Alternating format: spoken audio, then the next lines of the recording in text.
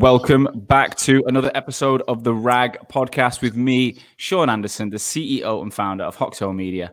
This is the show where every single week I bring to you an interview with usually recruitment owners, sometimes advisors or suppliers or investors to this industry who are prepared to give up some of their time to talk about their story, both how they've got to where they are through growing a fast-growing recruitment business around the world, but also how they've navigated the pandemic and where they're going in the future, all designed to help the next generation of recruitment owner around the world. So this week, I'm super excited. I'm joined by James Fernandes and Simon Gardiner. These two are the co-founders of Carrington West. Carrington West is a specialist agency in the UK who specialize in technical recruitment for the built environment. And I think I've got that right. I've checked with the guys before. Yeah. We'll get into what that means afterwards. A few highlights about this business. They came on my radar about 6 months ago, and I've been tracking what they're up to. They've got 62 staff. They've been around for 10 years, and in that time, they've won numerous awards. So I'm just looking at my pad of notes, right? We've got Best Startup, Best Medium-Sized Organization, Best Employer in their local community down on the South Coast. And then the Institute of Rec Professionals, held by the REC, they won the Best Company to Work For up to 50 people in 2016. They then won the Best Medium-Sized Company to Work For up to 250 staff in 2019. And then, sat in their underpants in the pandemic, they then won... They last year in the 2020 won the Best Learning and Development Award from the Investors in People, which that includes every industry, every sector. They won that up to 250 staff. The winner above that was Lloyds Bank. So that gives you a sort of an idea of the type of organization I'm talking to and a flavor of what we're going to get into. So guys, welcome to the show. Hi, thank you. Thanks for having us. Yeah. Did that intro do all right? Did I give you what you wanted? Yeah, I think we might transcript that and just start using that for the website. So, yeah, exactly. Very useful.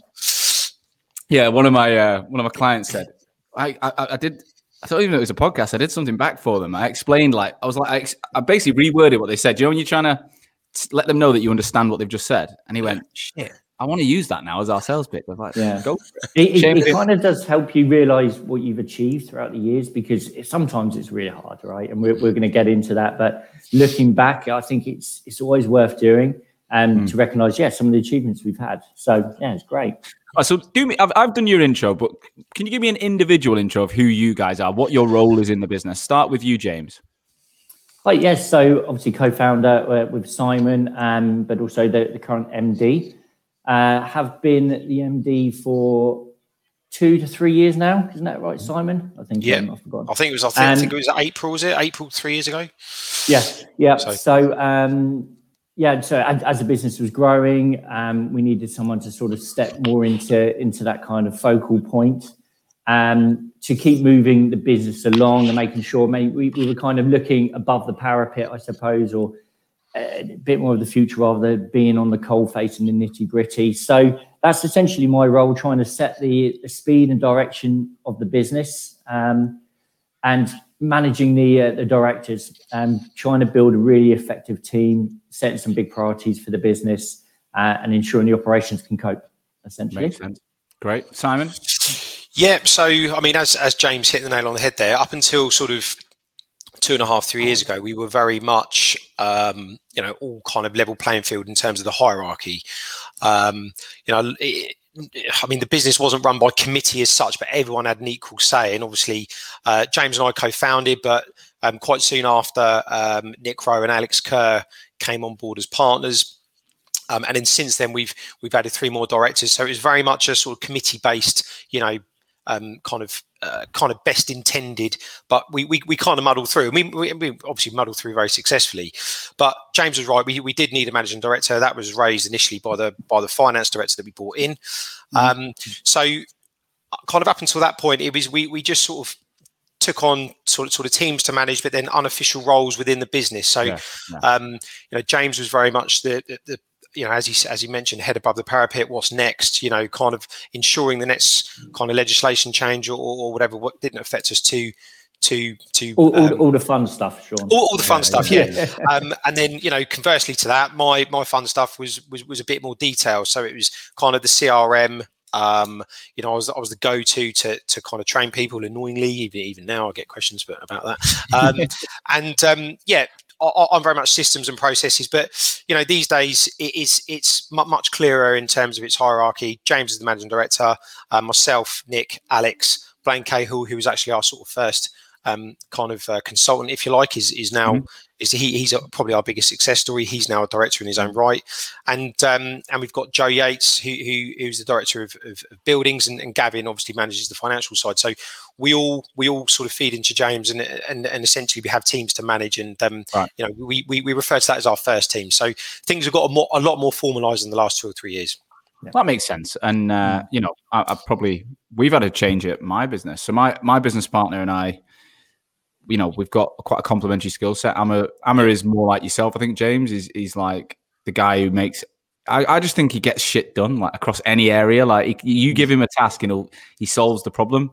Whereas I've always lent towards marketing, content, sales, brand, and you know, I have loads of ideas. I'm not sure I'd always make sure they'd happen. So he's the guy who makes sure that he keeps me grounded. But it's a good balance. So I get it. So let's go back. How did you guys get to know each other? If you started the business 10 years ago, where did the relationship start?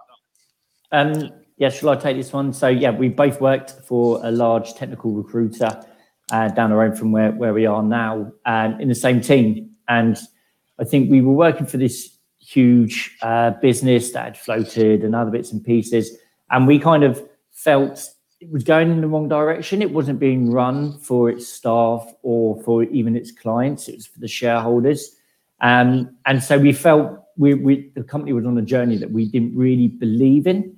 And so, yeah, we did probably spend almost a year planning our exit from there, didn't we? And, you know, these things, they seem to take their time until eventually, and Simon's mentioned this recently to me, actually, I handed my notice in unexpectedly for Simon, because I'd had enough of planning. Everybody. Yeah. I'd had enough of planning, and we were like, if we don't, we just need a jump now. You can keep planning and rewriting things, but Des, you've got to take a jump, and that's what entrepreneurial this is. And so, yeah, I took the jump, and then just kept badgering Simon until he quit as well. And I'd just like to, as a caveat to that, James didn't want to do his end of year review, so you know, putting it off, and just, you know, kind of walked in and quit. I was actually at the cinema that day. And I'd come out, so, you know, you turn your phone on, there's loads of, you know, missed calls, and he'd quit probably about 3 months earlier than we'd planned. So, you know, we didn't have, you know, necessarily the right funds personally to keep going, etc. But, you know, James is very right. Someone's got to do something, and you know, we are, you know, integrity runs through our organisation. That's why we've grown, and it starts with the, you know, obviously the senior leadership team, and you know, James isn't going to go into an end of year review and plan and promise to be there when obviously he, you know, that obviously wasn't the intention. So what roles were you in at the time, James? Were you leading the team? I was sort of team leader, but I think my team was 2, so right. It was we were kind of all in it together. But yeah, essentially I've been there a few years between before Si. So were you still billing at the time of leaving? Yeah, definitely, yeah. I think that was probably my problem. So I planned a recruitment company for 2 years, and Amma joined me at the point of 2 years, and we worked together, and we built this plan. Hoxo was a recruitment company at the time, and I'd not been billing in that final year, really. I did the odd one. Okay. I did the biggest deal ever in that year, but I didn't, you know, my job was about hiring recruiters, training and BD and stuff. So I think that was one of the factors that kept holding us back was, you know, we were at different points. I wanted one thing, he wanted another. He was doing one job, I was doing it. It just didn't feel like we were both at the same point for a long time.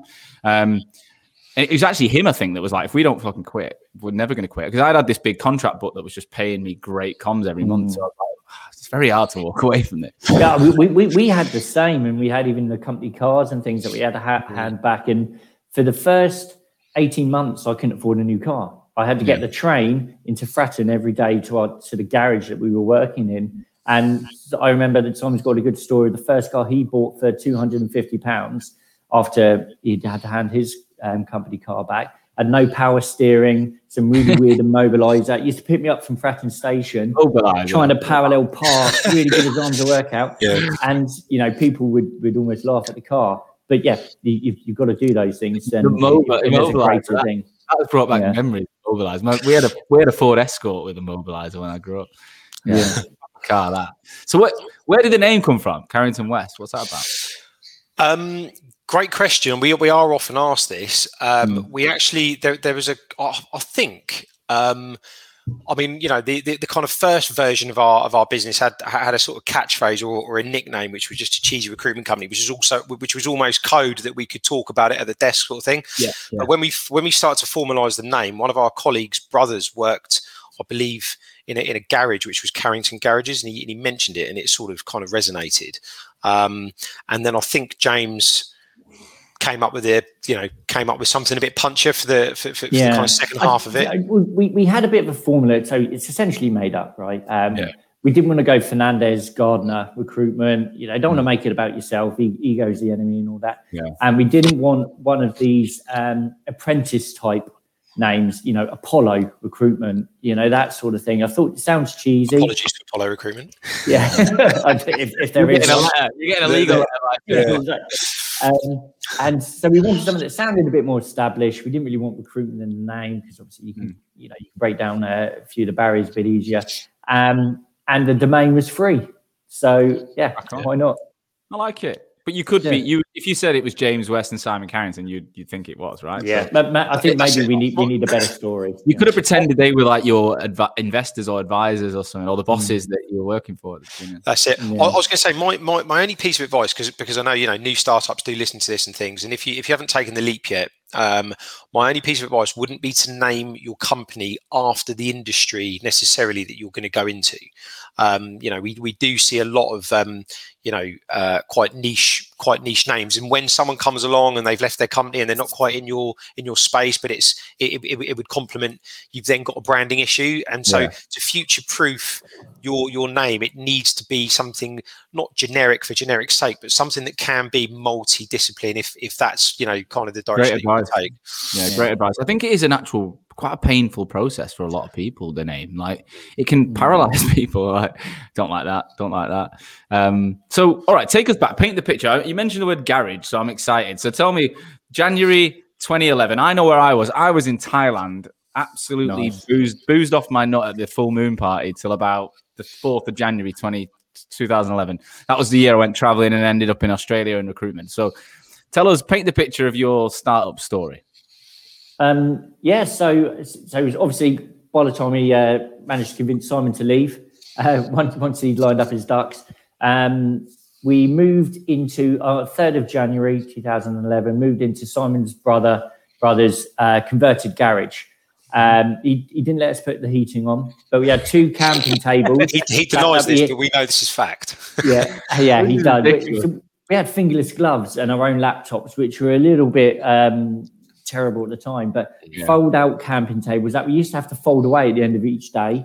A couple of dodgy chairs, and that was it. And just a lot of enthusiasm, and without that, we wouldn't have got through, because that was. Did you need to get like phones wired in and internet lines and stuff? We did actually. He had internet, I believe, but we needed old school BT came and drilled into our little section of the room. But he's got quite a successful security company. But during that year, he'd kind of moved into more of the training of the security guards and the qualifications you need. So James was very right on every other week, our little room was used to actually train people. So then we had to kind of pick up our computers and move into the main room, where my brother's pet dog and kids and my parents and other security guards would turn up and collect their wages and recount stories of the Saturday night, and we're on the phone to Waltham Forest or somewhere, trying to do something official. But it was actually, do you know what? It was good times, and although we didn't get paid for 14 months. And I've recently just put this on my Instagram page. It's actually, you don't realise how tough things are, but you don't realise how much you're actually enjoying it. And it's the natural challenge.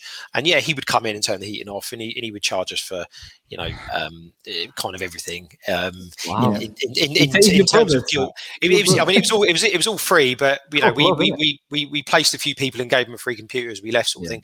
But we were only supposed to be there 3 or 4 weeks, and we ended up there until the February 2012. So we were actually there for 13 months. Wow.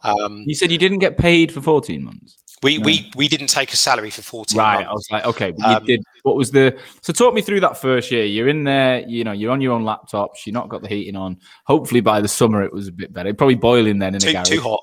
Yeah. It's like a garage. So what was you like? How did you split what you guys did back then?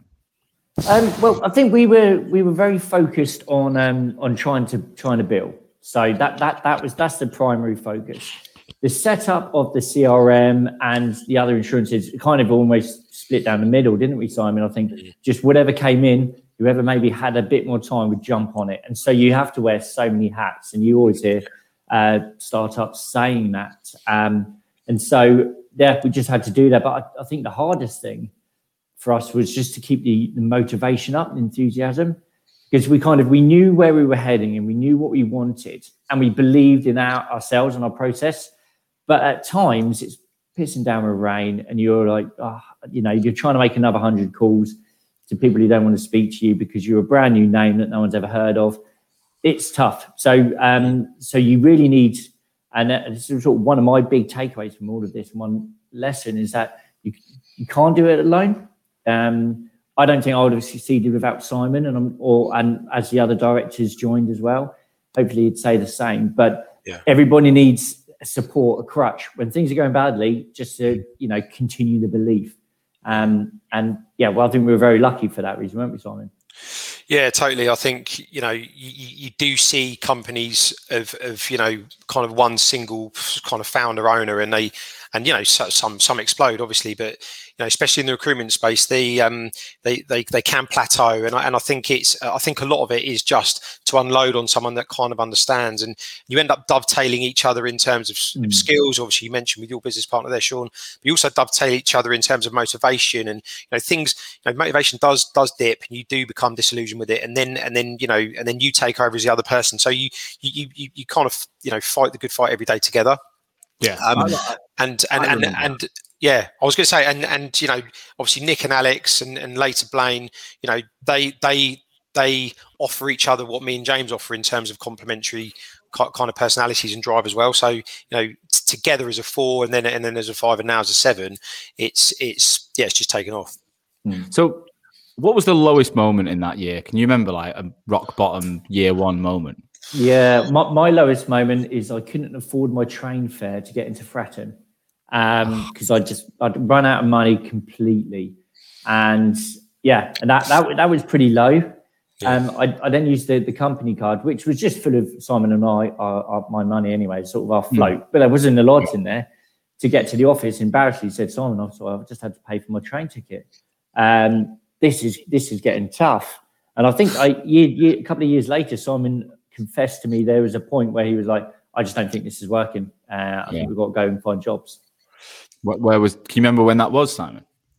I mean, as the early year optimism turns into sort of Easter grind, and then all of a sudden it's summer, and then we were billing and doing okay. The issue was we didn't want to be those guys that broke our post terms. Our previous company, for all of their misgivings, were a decent company to work for, and at the time in terms of training, and we still had some personal relationships there. So we actually, for the first 6 months, did ad hoc recruitment outside of our sector, which we were allowed to do, for friends and friends of friends. And we were looking at one stage for like a Romanian speaking PA for Orange, and then we were doing something else for Did you fill that job? Yeah, we filled a few actually. In fact, I think it's our record ever placement. Was go on, James? Was it because I think you were head counsel at Orange? Yeah, which was really out of our comfort zone, but it shows you can do it if you put your mind to it. Yeah. And then we dive straight back into sort of the local authority kind of high-raise market where there's no margins. But I think the toughest moment for me was we took our first employee on. And he was actually our sort of more senior guy at our previous company. He then moved on and kind of recruited in a separate industry, but he then became available again about 6 months after. So we thought, he was an absolute no-brainer, and he joined us. And for whatever reason, it was, he was still the same great guy, but as a dynamic, as a three, it didn't quite work out. So it was actually 2 or 3 days before Christmas. He just had his first child. And the money that we were about to start paying ourselves on month 6 or 7, and I'm talking £500 a month, we'd found some more and pulled it together and offered him the salary. And about 2 or 3 days before Christmas, we actually had to kind of, there was no choice. We'd run out of money. So that wasn't a nice end to the first year, basically. But from there it picked up, and there was a big issue with one of our sort of main RPO clients where we hadn't allocated the funds, or the company that we'd outsourced it to hadn't actually allocated £200,000 worth of contract invoices properly. So that was sat all disapproved on the system. That goes to show you just don't know what you don't know. We thought we had it in hand, and we're not financial directors, but you have to wear that hat. And that's probably one of our biggest errors, wasn't it, Simon, where we were trying to move our factoring invoice discounting account, and someone flagged up, well, you haven't allocated like these £200,000 worth of invoices. We didn't know we had to do that. we thought it was being done for us. We said, no, that's not our job.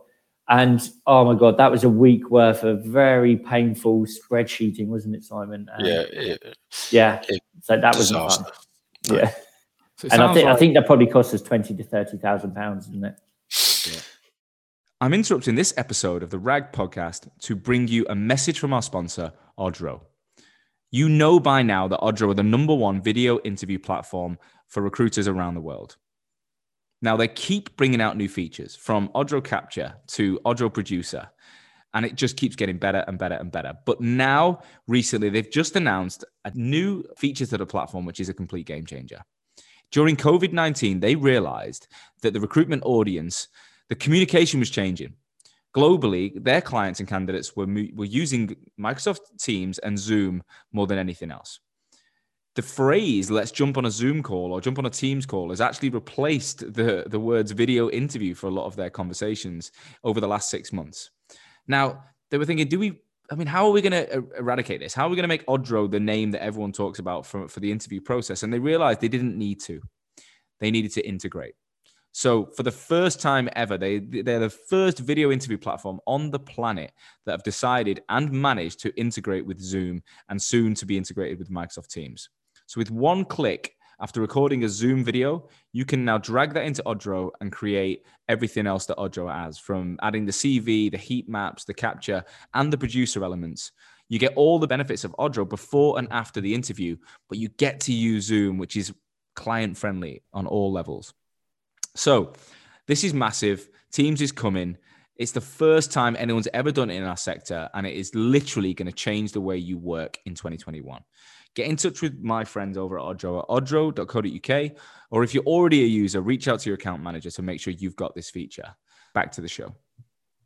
So the end of year one, beginning of year two, you go into you leave the garage.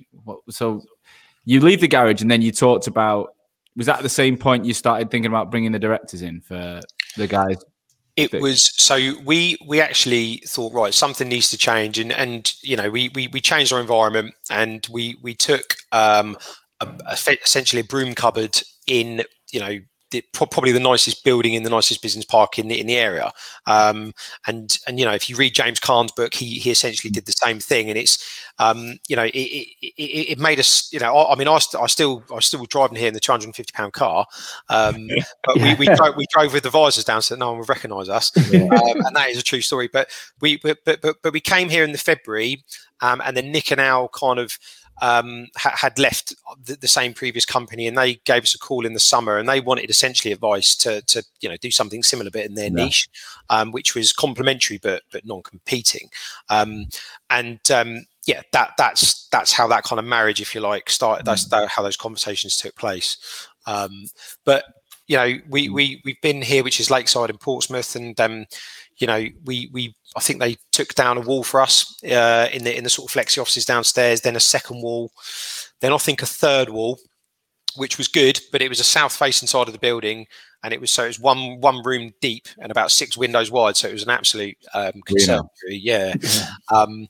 And then we've dotted around, and we've ended up in the office that we've ended up in. Let's go. So you bring those guys. So was it just you two when you brought those in, or did you have any employees in your niche?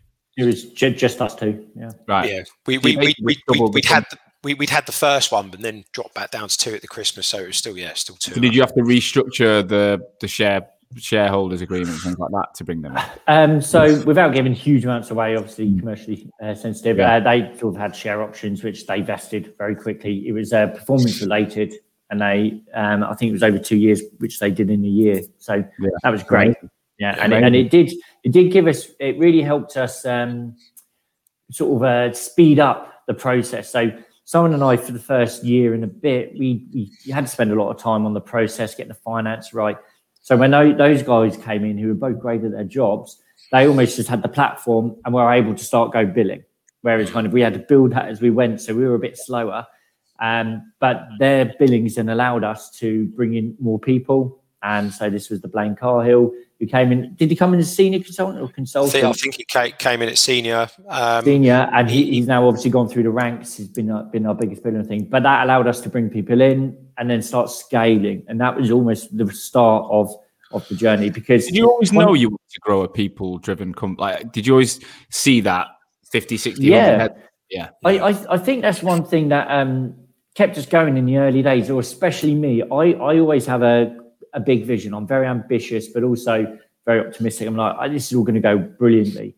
And so Simon's very big on this. Every system we employed, we always said, is this scalable? So our CRM, can this do up to or plus 100 staff? Will this be fit for purpose? So every system we created had that in mind, which I think has really saved us probably time and money as we've grown, not to have to replace things. Yeah, totally. And James is very big on the vision, and we used to treat ourselves every Friday to a harvester, basically, and we used to have our sort of wrap up. Well, we if we fill a job and it's £7 for a bit of chicken, and we sort of sat there and we got to know all the waitresses well, and and they'd overhear our conversations, and they were like, yeah, we're gonna build a big company. But James was very, Yes, I went along with it, and I did believe we'd get there. Did I think we would get there as quickly as James was maybe saying? Maybe not.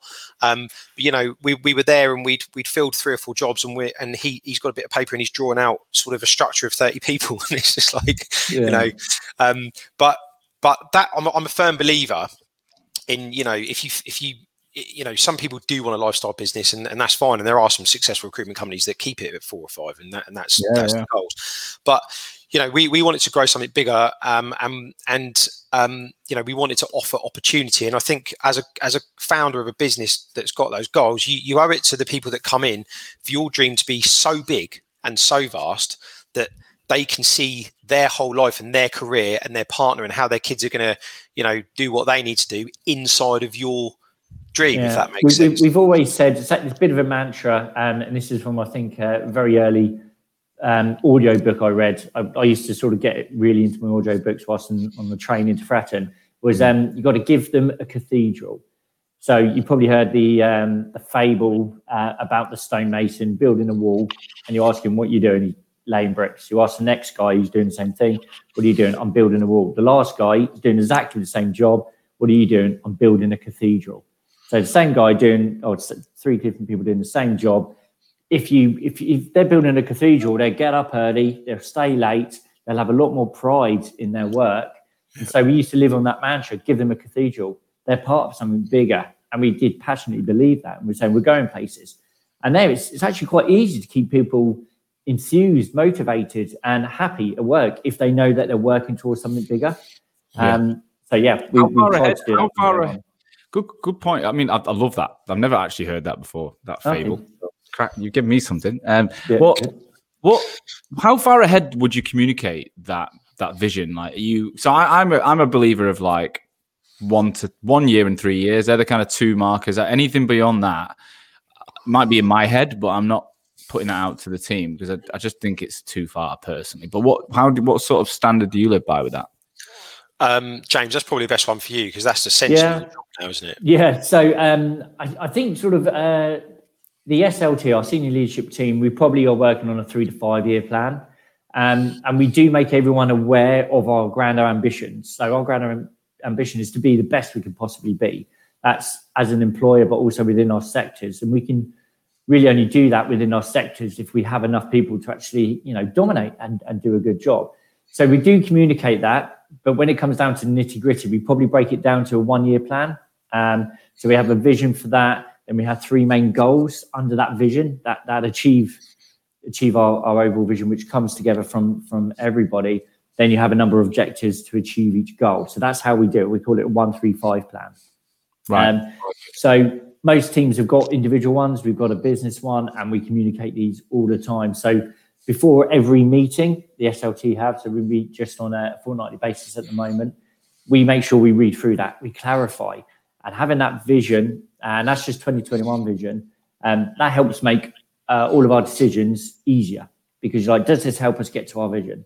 So, and it helps drive, helps inspire, because you write it in the present tense, and you also write what it means to you to achieve that. So we want to be recognised as the best employer in the South Coast. We want to be growing our clients, this, that, the other. So, and then you say, this will allow me to be very proud of the place that I work.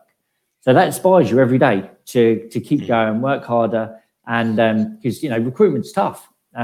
You need something extra. It's not, money doesn't really get you through those days. It's got to be something more.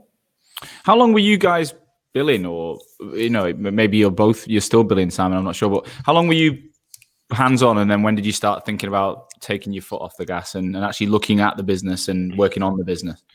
That's a great question, and probably a battle that most people have either faced if they're at our stage or will face, I'm sure, if you're just starting. But I think I filled my last job, and I was looking the other day, 2016.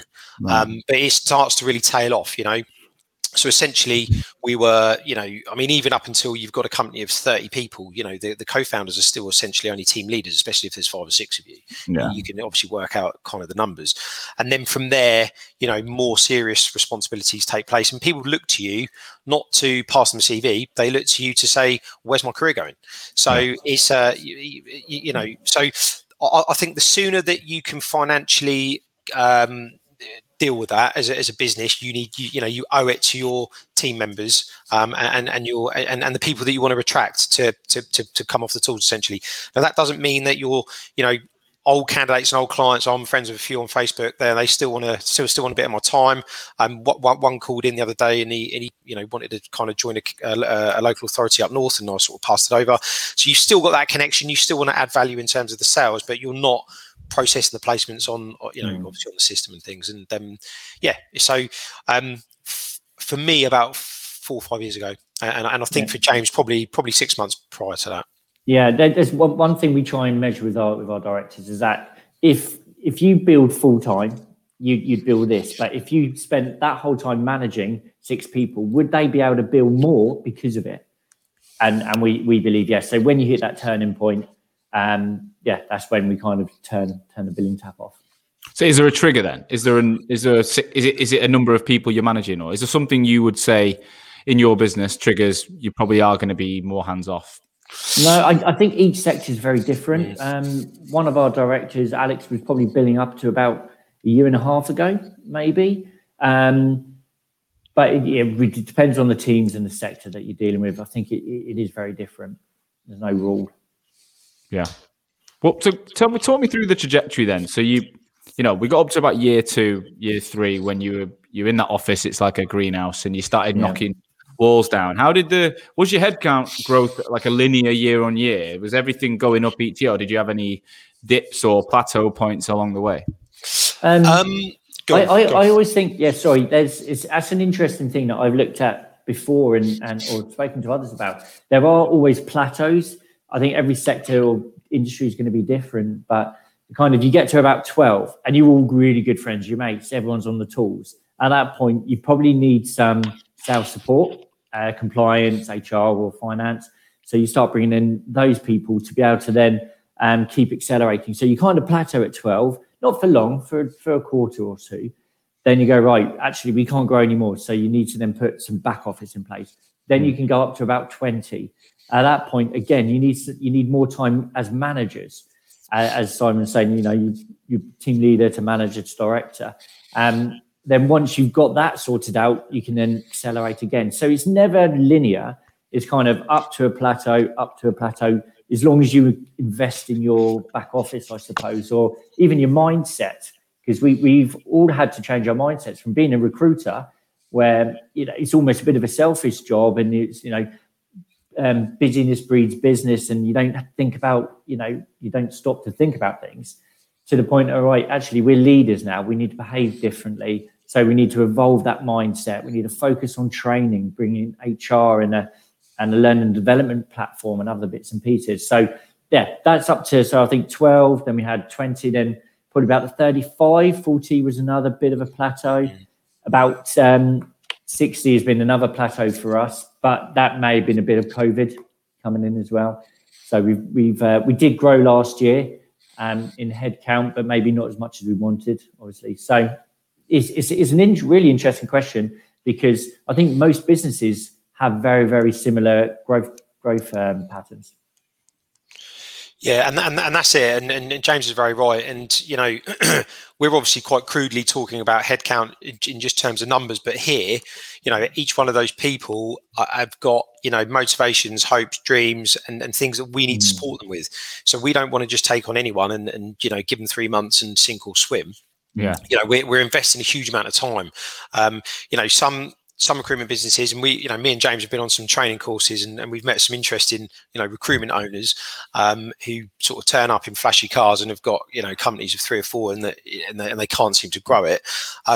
Some people look after themselves as owners. Some people look after the clients. We're here, we look after our staff, and obviously that's obviously if you just cast your eye down the awards list, that will show you.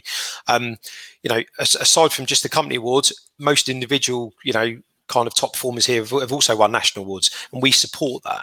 So it's consistent growth, but it's considered growth, because we owe that to each person. So how do you do it then? So talk me through like some of the strategies or methods or things you've put in place that enable you to ensure that you are people first, because it's a phrase that gets bandied around. Yeah, loads of people say it, but it's very rare that I hear anything different around what people are. Yeah, no, I think you're completely right. I think there's certain things that we do to make sure that kind of we put people first. I mean, you've got to celebrate their successes. That's one thing. You've got to praise. We do all of the surveys, satisfaction surveys, and actually really listen to people. And we report back on that and make some changes. So flexible working, work from home, all the way down to dress code. So, we consult on that, which I think is really good for engagement. But our retention's been fantastic. We've been able to grow, I think, better than most others, because our retention's great. We have more than 90% retention, whereas a lot of recruitment companies might have 50%. And, we never really lose anyone that we don't want to. I don't think we have. And so, yeah, our retention's fantastic. And we spend so much time to make sure people are happy.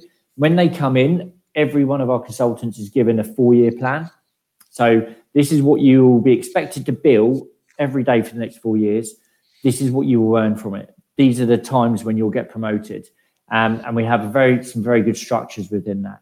But only over the last couple of years, as we got to a size, we made learning development probably our focus. Again, we understand that people want to grow as people professionally as well. So we've got a learning development platform, which we invested a lot of money in, and the directors are great as well at sort of pushing that, but also doing some classroom stuff. So people feel they're coming in every day and getting better at their jobs. A final interruption to today's episode to introduce Vincere. Vincere is the all-in-one CRM ATS platform built for the recruitment and staffing industry. Now, I first heard about these guys about a year ago.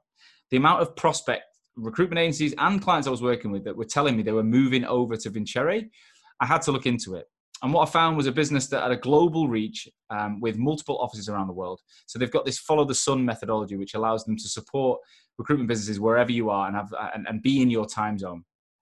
But the technology that they've invested in is becoming a disruptor in the space. More and more recruitment businesses are doing this to give their recruiters a competitive advantage. They broke into the G2 Crowd's momentum grid as a market leader based on their reviews from their customers. So the agencies that are using this platform are raving about it. Now, if you're a RAG listener and you're thinking about changing CRM, or you're a new business looking to launch with a new CRM, then I would get in touch with these guys, because if you mention that you're a RAG listener, they're doing an amazing deal. By visiting www.vincere.io/RAG, you can get an exclusive deal which offers 2 months completely free on a 2-year commitment, or 3 months completely free on a 3-year commitment. This applies to all licenses that you've either signed up for now or that you'll add in the duration of the contract. So get on there and have a look. Finally, if you're listening and you're a recruiter and you're thinking, I want to move into a more of a business development role, and I'd like to keep hold of my recruitment knowledge. Well, these guys are recruiting for a BD person, multiple roles in both Sydney and London right now. So if you've got a strong recruitment background, you want to move into BD, and you want to work for a fast-moving tech business that's helping people like you right now, then get in touch via their website, because they're hiring today. Back to the show. Do you bring in people without experience now? Are you able to do that? And that's the majority of what we bring in now. Yeah. I think when you go for the big agencies that tend to grow, do have to build that layer of infrastructure to be able to train rookies. Otherwise, if you're just chasing the experienced people forever, the early days, you have to take experienced people, because we're Simon and I and the other directors are billing, so we haven't got time to do all the training. The problem we found with that is that quite often you've got to get them to unlearn what they've learned elsewhere, because it's never at to our standard or the way that we want to do it, obviously. But so we almost battle to make them unlearn and then relearn, which I think is tough. So getting sort of fresh grads or people with some sales experience seems to be kind of the way that it's working much better for us. But now we've got the resources in house to train them really, really well. What about attracting them? Are you doing that yourself, or do you use external agencies for that? We have done in the past, but I think most sort of hotspots and recruitment hotspots, and there seems to be one in the south. Quite a few have popped up, and there are some career recruiters, aren't there? And I think, but there are some good rec-to-recs out there, and we always welcome sort of discussions with good ones. Phone James, not me. But we've recently taken on and invested in like an HR department, and that function is very, very good. At taking on the internal recruitment, we've completely torn up the way that we bring people in. So we've got personality tests, we've got a set process for this. And then it goes into the onboarding and into the training as well. It's not just obviously as we all know, recruitment process isn't just from the initial requirement to day one. It's actually probably the whole first 18 months, isn't it?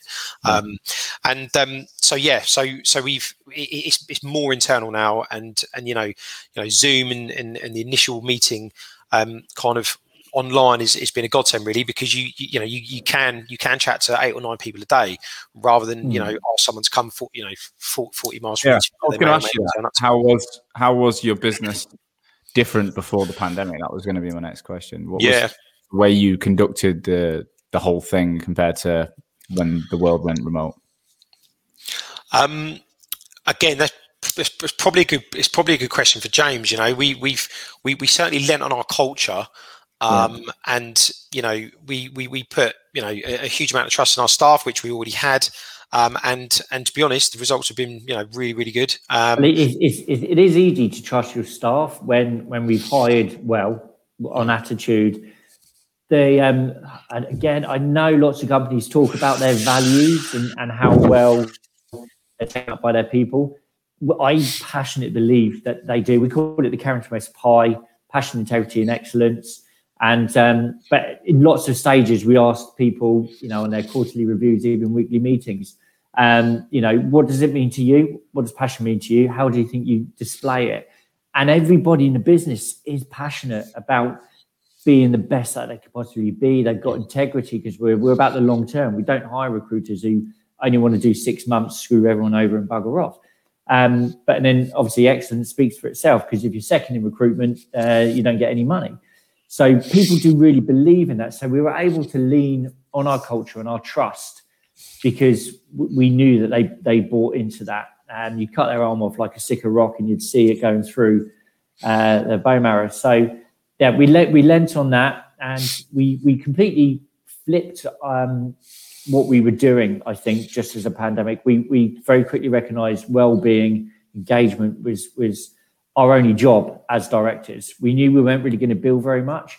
We took a very potentially risky decision to just invest in our staff. So the day that we had to leave the office, we said, look, we're going to stand by you guys, keep you informed. I wrote quite a lengthy successes email every single day that I sent to all staff, just to say, look, this is some people picking up jobs, this is happening, some good work, just really try and spread the cheer, sunshine emails, but to ensure that they were getting communicated from by the company every single day. But then also, yeah, we did all of the other engagement bits and pieces too. So yeah, we had to really lean into just constant communication. We took a decision to furlough as few people as possible. Almost, it was when people could basically not work through childcare issues and their market completely died. We furloughed a handful, but we said, actually, for this next 3 to 6 months, however long this lockdown lasts, we want you to be on our L&D system, online learning, because we've got over 100 hours of video on there, just to really improve yourself. And we set one of these 1-3-5s that we said, just for the pre and post pandemic, where we said, we want to come out of this pandemic in a better shape than we went in. We want to be like a coiled spring, learning as much as we can, improving processes. We thought we'd come out with higher engagement, which means, you get all that discretionary effort from your staff. And I truly believe that happened. So come August, September, when things start returning, we came back to the office, we were at it. And I think that's probably one of the best decisions we've ever made as a business. Yeah, I love that. What about the second lockdown? How did that affect you? Yeah, I mean, in terms of people's desire to be in or out, we've just found that people just don't like change. Essentially, people didn't want to go home in March. They, it was tough to get people all back in September. November, everyone was gutted to go home. But this time round, we are lucky, I suppose. Or I don't necessarily love that word, but we are lucky in terms of that we've got a huge local authority client base. And there were, there was a contractor that worked for a local authority in London that actually ended up going back to Australia and carrying on his contract. Wow. Obviously remotely. So, in terms of that, it was fairly stable. We've got a huge number of contractors, which obviously helps run the business. But there have been financial hardships. But as James mentioned, we didn't call upon a huge amount of assistance from the government. One, because we didn't need to, and that's obviously not the right thing to do. And two, in a lot of our emerging markets, the established competitors were furloughing people, and if those guys make 30 calls a day into their market and we make 33, you can imagine it takes 10 days to just catch up, even on a single day. So to have them off work for 2 or 3 months and us backing ourselves and keep going, the huge strides that can be made in that time was untold. And November was actually we've beaten it now, but I think November, James, was our record month ever. Yeah, it was our record ever month in perm contract, and it was brilliant. And then we've beaten that in January and March. So yeah. What about the working processes? So if you were all in the office, I imagine with the local authority, they were quite traditional in their way of working pre-pandemic. Have your clients adopted this remote access, and is it all video enabled still, or can you see it moving back to where it was now that we're?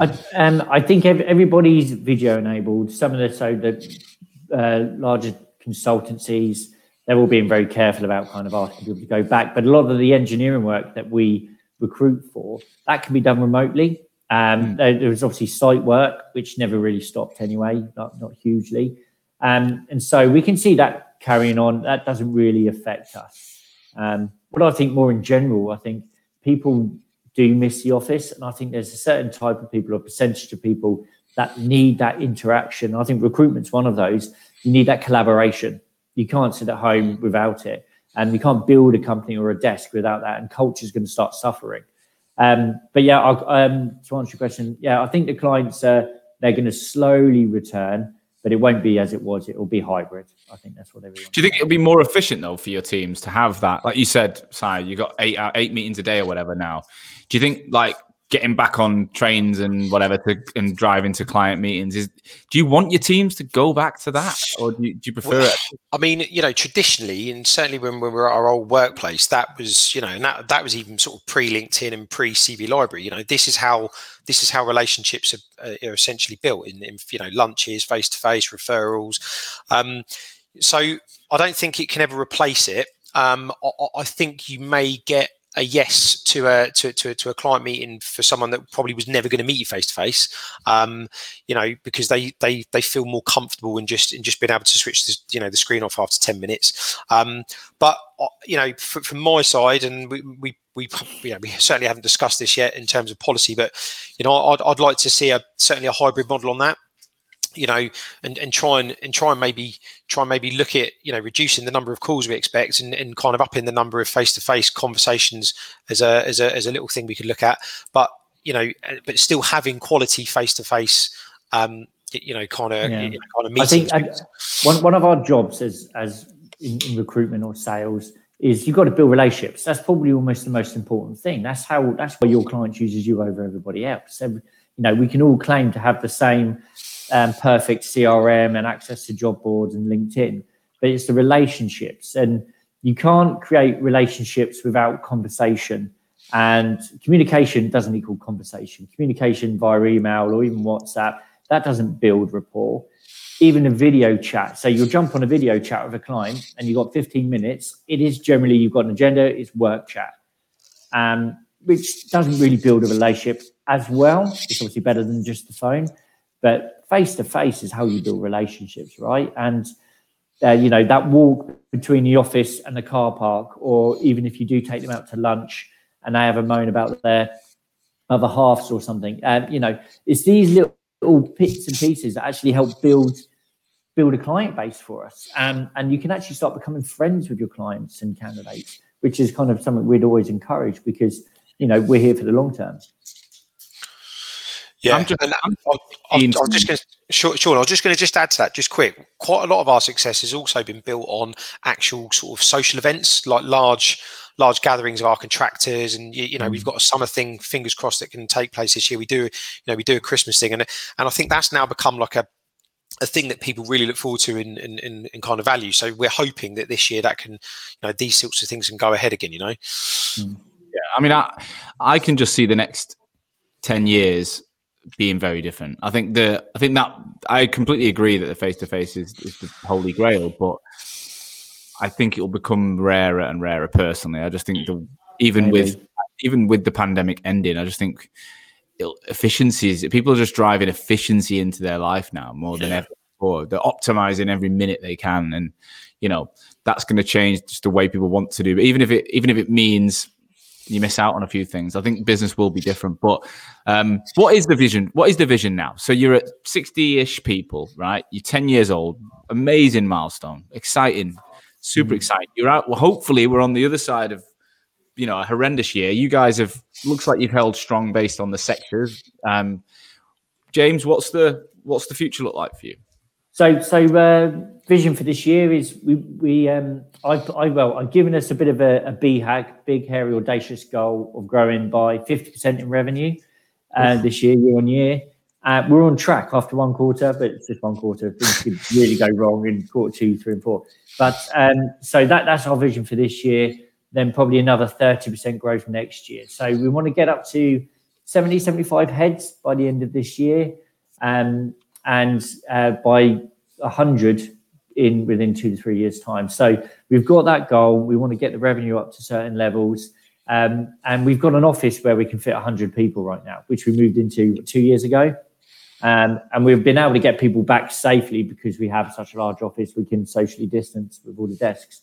We want to fill the office. We want to continue to do well by our staff. And really increase our brand awareness. So that's something we're focusing on. Our 2021 vision, the leadership team, which we shared with everybody, has our people first in our statement. Is we want to be the best employer we possibly can be, and that's what we're focusing on, because we feel if you do that well and treat your staff that well, they're going to give great service to your clients. If they give great service to your clients, we're going to build some money. That allows us to get more people in. And then if we can invest in our people, treat them well, we'll get better clients. And you get this flywheel going around. And it's just going to keep getting faster and faster, because you can't help but give great service if you've got great and happy people. And if you give great service, you can't help but grow your business. So that's our focus, is still on our people. I don't think you can ever do enough, and you should never stop. You've never completed it. What I want to know about it, I don't know your financial situation, but I imagine you guys are in a more comfortable position than you were 10 years ago. You're not driving that car around. I hope so. I really hope. No, I know. Yeah. I really hope you got. No. Although I did get a clamp yesterday, so that sort of that kind of took me back a bit. Yeah, well, you can afford a clamp. Come on, you can afford. So why carry on with this grand? Like, you've got to 60, multi-million pound business, winning awards. I can see the driver 10 years ago. I asked James Caan this question. I've asked every interview. I love this question because I think I get a slightly different, but there's always a similar theme. So I think why are you still doing this, and why do you want to get to 100? What's the point? Like, why is it going to change your life? It's a great question. When we set this business up, it was for us. 2 or 3 years in, it's no longer for us, and I think that's where a lot of founders and business owners tend to get a bit confused. Is what they're creating is no longer. We're almost custodians of Carrington West now, so it's our duty to make it the best company it possibly can be. Yeah, and that's it. And I think this. I've just recently taken on a kind of new sort of business coaching forum that I'm now a member of, and Ed Milet, who's like one of the main guys in there. He talks about blissful dissatisfaction. And it's really something that actually I've realised that we've been practicing for probably 5 or 6 years, and anyone that's just due to start out and they've got grand plans like this, you need to become good at being happy with the progress, but you need to be, have that sort of happy but dissatisfied kind of outlook. If you I'll be happy when, I'll be happy when, that's not obviously going to serve anyone, but to obviously keep making these kind of milestones and keep achieving them, you need to be kind of in a dissatisfied but happy state kind of the whole time. And I think that's kind of where we've been. But just to go back to the previous point, I think, we owe it to the guys that we've got here. We owe it to the guys that we want to attract. We're recruiting heavily. Up until the other day, we had vacancies for, I believe, 12 to 15 people. I don't know where we currently stand with that one. We've got 2 people starting in the next 2 days. So, we owe it to these people to not just go, we're done. It's there is a driver in us, not to just keep talking about kind of heads, but there's a driver in us to be the best, and to create a culture that sort of transcends recruitment, and we just want to create a culture that, especially in a sector where people are in a niche sector. As James mentioned, we keep our consultants for years rather than months, sometimes a decade. So Blaine's coming up for almost 10 years. If he's here for 10 years and the sector in which he deals in is inch wide, mile deep, which is another thing we talk about, he's now a stakeholder in that industry that happens to be a recruiter, and that's what we want all of our people to be. We want them to be stakeholders in their industry, and we can't talk about this and then sort of semi-just tread water. It's something that we need to follow through and see through, obviously for these guys. Yeah, and I'm just excited to see what more we can do. I think that's what drives me. It's like we're a better company today than we were yesterday, and we've ever been. So if we've achieved what we've achieved over the last 10 years, boy, what are we going to do in the next 10? That excites me. I'm thinking, this is great. Like, we're breaking records almost every week here. On sort of revenue and billings wise, because we've just got some of the best people over the pandemic. They upskilled, so now we've got even better people who are more engaged. Our hiring processes and onboarding processes are getting better and better. I'm excited to see what we can achieve. And as Simon said, quite often, people say, "Oh, you must be really proud, really happy with that." with what you've achieved. I'm like, no, like I haven't achieved it yet. We're still on the journey. And so that's what drives us, is that, yeah, is there any we're never done. Is there an end goal? Is there a point where you think, yeah, that might actually be the time we both? I think if I can afford an island somewhere just to relax, but I think I'd be bored to death. I could never really retire. Whether I'm doing this exact same role for this company for forever, probably not. But as it stands, we're just on the journey, and we're just trying to enjoy that as well. How has this 10 years, and this is quite a personal question, affected your personal life positively or negatively or both? And I'll ask either of you can answer that. Yeah. I don't think any of us are in the same relationships that we started the company in, put it that way. I think with the exception of Alex. But yeah, I mean, it's not been easy. There have been some times where I've looked back and I've gone, God, I was in the right state there. And I didn't, know it at the time. These days I can, tend to take a bit more pragmatic view about stress. I tend to sort of step off a bit. We have got, a middle management that we can call on. And, I've just had 2 children and things have changed in that sense. But, it's been tough and, not always easy. I think, I personally feel I've probably sacrificed quite a lot of my personal life for the business. When we started, no one was talking about wellness, work-life balance, blend, or anything like that. And I felt it was my duty to the business, to Simon and any staff we brought in, to give 110%, which didn't often leave much for myself. So probably sacrificed a lot of your own wellness, mental health, physical wellness, and things you're throwing everything in. But that's what's driven us. And I don't think that's right. And I hope that the next generations of people, and we're trying to really inject that into our staff. It's not all about work. As much as we'd like to have a load of people out there that destroy their personal life for us, we want we want them. I like that's the what I think that's the new tagline for Wellbeing Week next year. We would love you to have no life, but we know you need. That's the. But no, obviously, can we delete that? But it's live. we're trying to sort of force people to take holidays and to get this balance, because having a happy, balanced workforce who are mentally sound and physically well, they're going to, again, be better people, better at their jobs, and it'd be a more enjoyable environment. So hopefully I can learn from maybe what Sinai and I know the other directors have kind of sacrificed to sort of say it doesn't actually have to be that way. And I think the world's changed a little bit in the last 10 years anyway.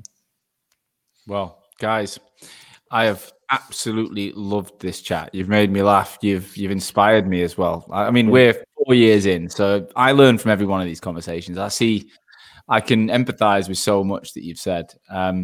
Final question is, I'm going to ask you both one question, right? So, if Simon, if you had to give one piece of advice to a co-founder starting a business with a colleague like you did, what would it be?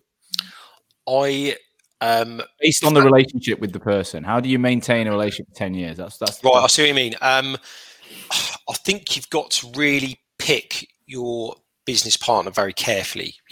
Whether you know it or not at the time. As we've proved, this could be probably the key relationship, that you'll have. So I think it's just to be able to talk frankly to each other, ensure your skills complement each other, and be able to just be completely honest. And I think you throw that line away as if it's almost a catchphrase. But in the past, for me, being telling people straight has been a real issue for me.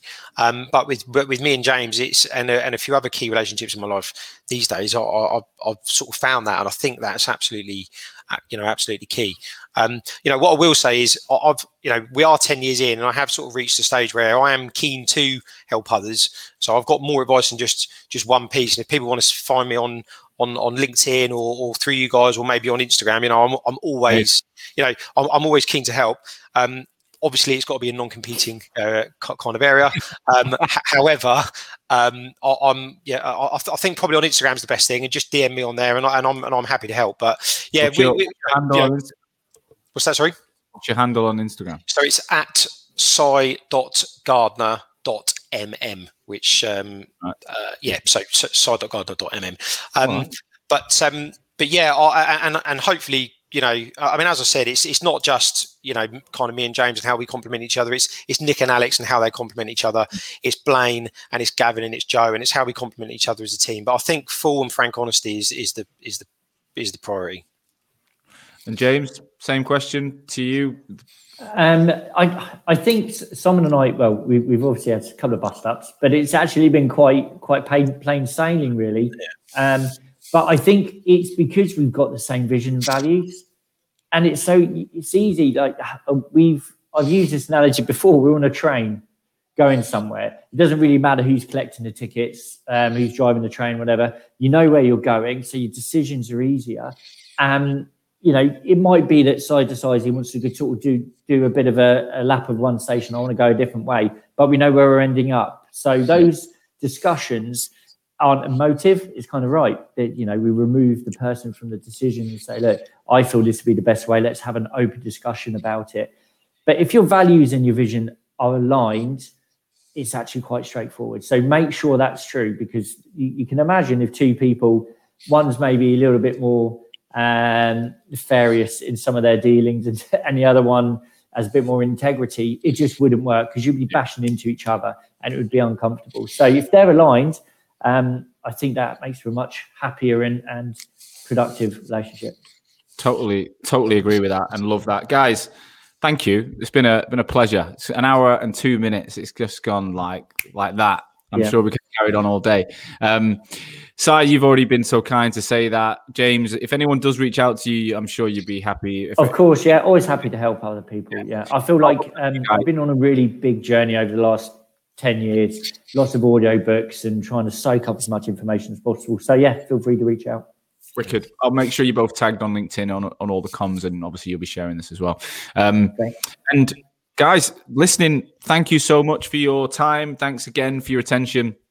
We weren't around last week, unfortunately. I did have a week off, so I had a break from the show, but I'm back. I'm booked till July, I think now, so we will be every single week. We normally get to 25 episodes and we have a break. We're not doing that this time. We're going right through in season 4. And I say this every week. If you've listened to the show and you've listened to James and Si and you've found it inspirational, please don't keep it to yourself. Share it with someone you know. Put it out on text, WhatsApp, email, whatever. Because I truly believe that together, this industry, regardless of competition, together we're learning from each other. We're stronger. We've got through the pandemic incredibly well. I'm coaching 3,000 recruiters right now on how to build a brand, and the way they're all excited about the market. Every day we're on calls, and I feel like they're all busy. They're bouncing back. It's been incredible. But let's use it now as an opportunity in 2021 to take it to the next level. And I think this show and introducing people like Si and James, every week you've got an opportunity to learn from the best in the industry.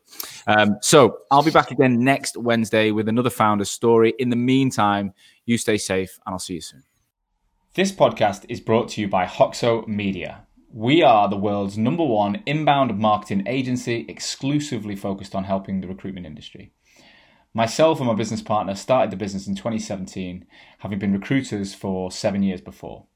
We felt that the recruitment industry back then needed to change, and that marketing was going to play a huge role in the way that new and existing recruitment organizations won business and stood out in such a crowded marketplace.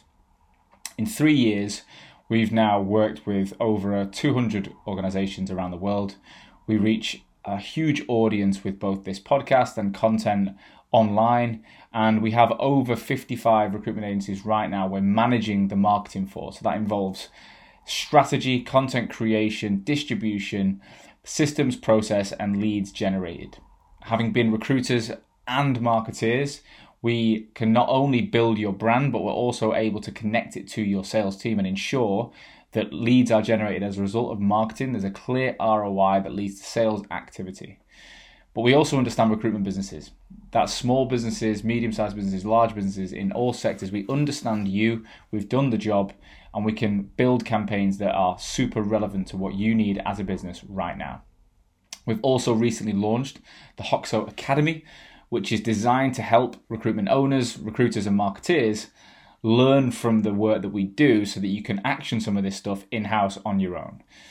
The Academy has been launched in May 2020 and has already had an amazing response from the market, and it's only going to grow one way. So if you're interested in either having Hoxo support you build your marketing as a supplier that acts as part of your team, or you want to be trained by us on how to do it yourself, then get in touch. Visit www.hoxomedia.com and register your interest on our homepage. We will then get back to you within 24 hours and arrange an introductory call.